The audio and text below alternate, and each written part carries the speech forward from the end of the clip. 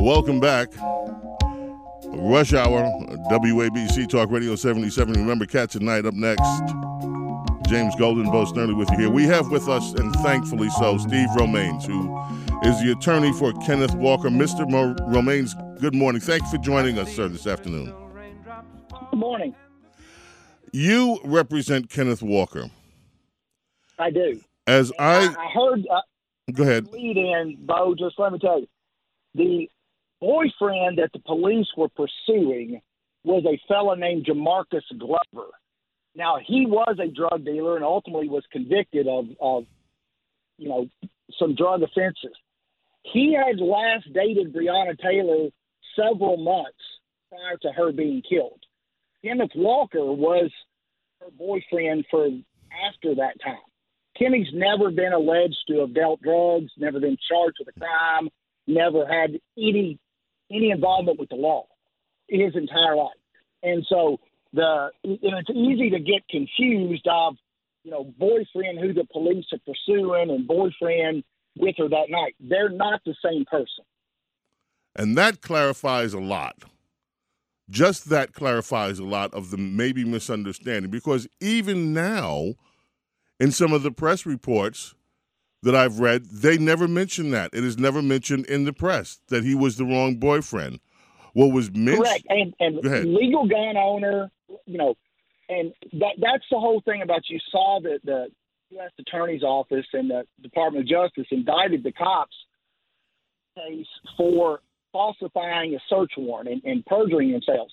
That's one of the key issues in the case is had they not on the search warrant, they wouldn't have been able to get a search warrant.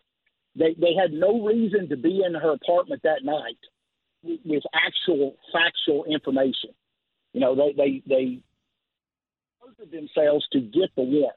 You think about it if you're at home tonight, and I assume you don't do anything illegal, do you, Bo? Nope, I don't.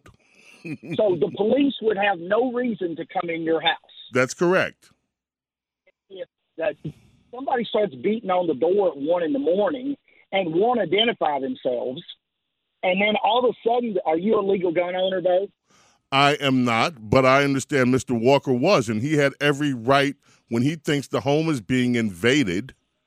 No one will identify themselves. It's 1 a.m. Someone's trying to burst down your door. What are you supposed to do? Ever going to justifiably fire a shot when someone breaks down your door at 1 a.m. Now, it would be different too if they had been engaged in illegalities. There had been something illegal in that apartment. Then you might have a reason in the back of your mind to think, well, maybe it is the police. They caught us. There's nothing there. I mean, that's the thing. They had no reason at all to believe that the police would be busting down their door. And then when they did bust down the door, killed Breonna, Kenny thinks it's somebody, breaking in the house, and maybe the former boyfriend. That's the whole complicating matter is the guy that's one of the guys she dated before, Mr. Glover, he's a dangerous individual. So we don't know if it's him coming in. Sort of jealous rage.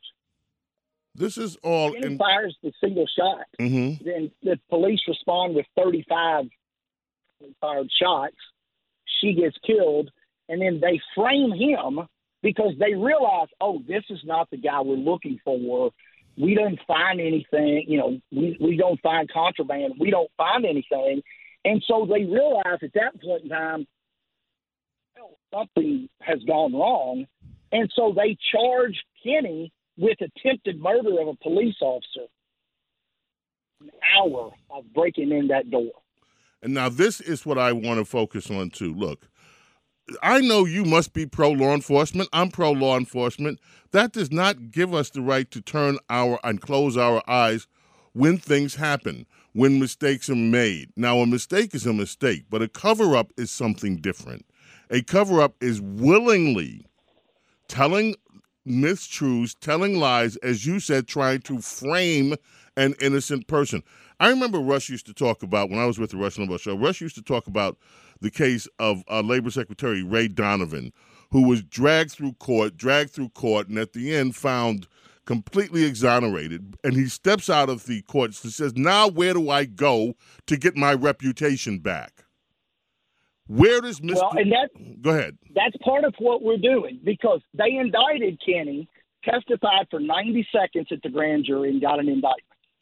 Put him in jail. He's in jail on $1 million bond because police have said he's tried to kill a police officer. And so he is facing 20 years for attempted murder of a police officer. And so the first thing we have to do is deal with the criminal case. Ultimately, we get him out on bond because the facts start coming in and they don't make sense. Then it's ultimately dismissed. They realize we don't have a case. This is obviously guys acting in self-defense, and they knew at that point in time the cover-up, as soon as we started digging into it, starts falling apart. All the cops' stories are different. Everybody's telling, facts that don't coincide with body cams that are at the scene, things that are found at the scene. The cops are telling interviews that the person laying in the floor with an AK prone position firing at. That's ridiculous. I mean, they especially after the homicide, they searched that place from top to bottom. There's no rifle found. There's nothing found. And so it becomes obvious that the police's story is not true. And so they dismissed the criminal case.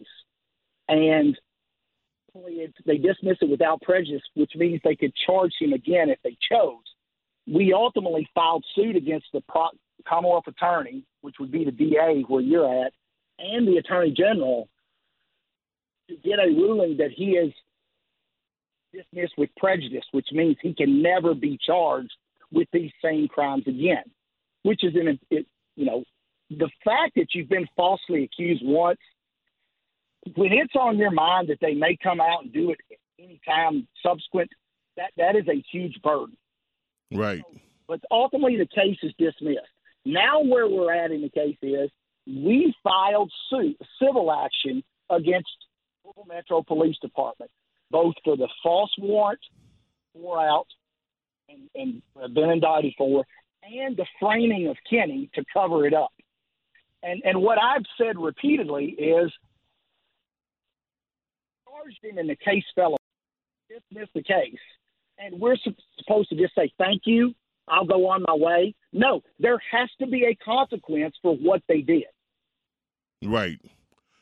We are seeking that consequence now in a civil remedy against LMPD and the city of Louisville.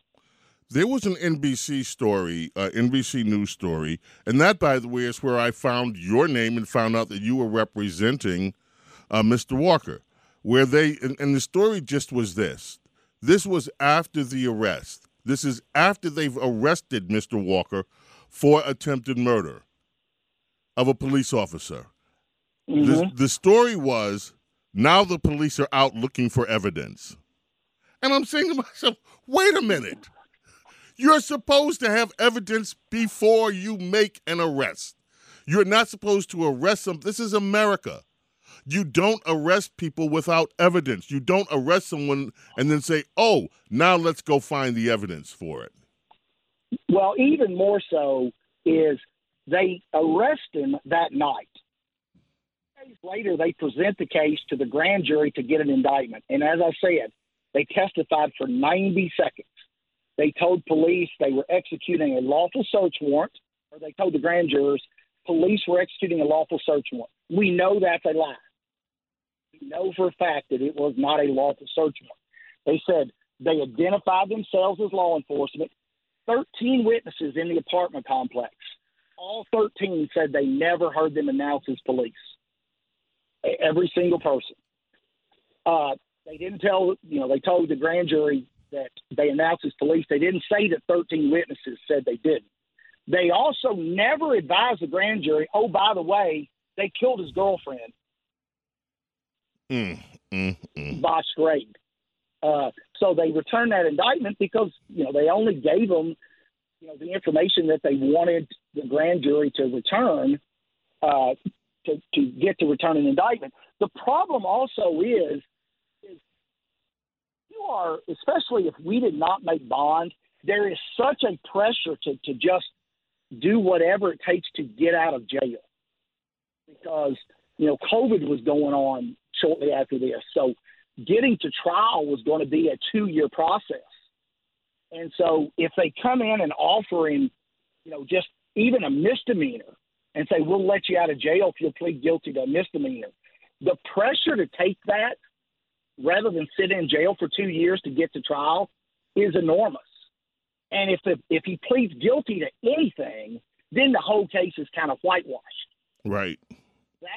That's part of what they did, indict him with such high charges and get such a high bond, is to try to put that pressure on him to get some sort of plea.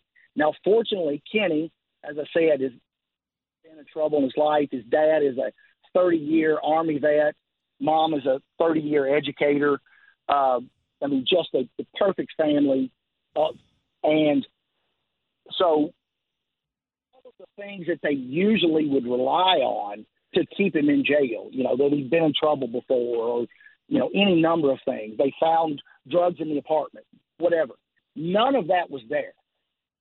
A completely clean individual. And so all of those, usual tropes that they put out there to keep them in jail failed. In the case, once we started digging in the case, it just fell apart. And thank goodness he had the wherewithal to hire good representation, which many people don't have. And correct. That's the thing. His family could afford to hire